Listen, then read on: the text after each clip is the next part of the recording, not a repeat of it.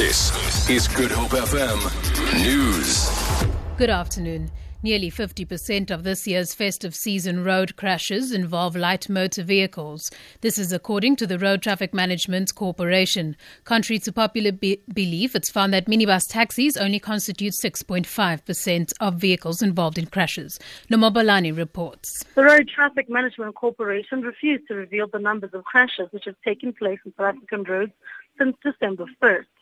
CEO Makosini Msibi says figures on accidents and fatalities still need to be validated. However, he revealed that 48% of accidents involve cars and 22% involve light trucks. According to Msibi, these statistics show that most of the accidents are happening in residential areas and not on national and provincial roads. Nomobolani, SABC News, Johannesburg. Firefighters in the Overberg region of the Western Cape are battling to contain a fire that has again flared up near Hermanus. The fire started on Sunday in the Fernkloof Nature Reserve and moved towards the Himalayan Arde Valley. Overstrand Fire and Rescue Chief Lester Smith says the fire still poses no threat to property. Currently the fire is still out of control. 21 ground crew members are currently busy fighting the fire. We also requested aerial support and we still await on the helicopter. We do have 3 vehicles of Overstrand Municipality Fire on the line. The City of Cape Town's law enforcement unit has demolished a number of shacks which have been built illegally on privately owned land at Masiphumelele informal settlement near Fishhook.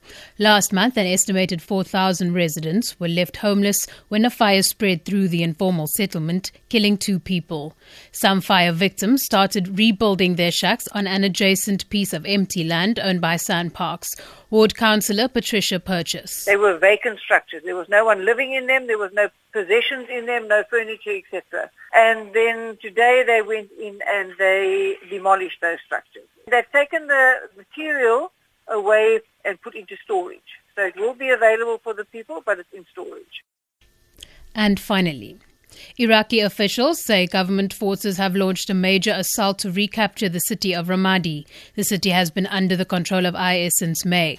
Officials say the army, backed by tribal fighters and airstrikes by the US-led coalition, has made good progress since the offensive began at midnight. The BBC's Sebastian Usher reports. The Iraqi government has made the recapture of Ramadi a key goal. It's been preparing for months, cutting off supply lines and repeatedly telling residents in the centre to leave. That's been one of the complicating factors, as a large number of civilians have remained in the city, limiting the effectiveness of airstrikes by the US-led coalition. It's estimated that several hundred IS militants are still in the centre. There are reports that they've been trying to prevent an uprising against them, as well as stop people leaving the city. Iraqi officials say that tribal fighters are involved in the offensive, which they suggest could see the recapture of Ramadi by the end of the week. For Good Hope FM News, I'm Danielle Buzet.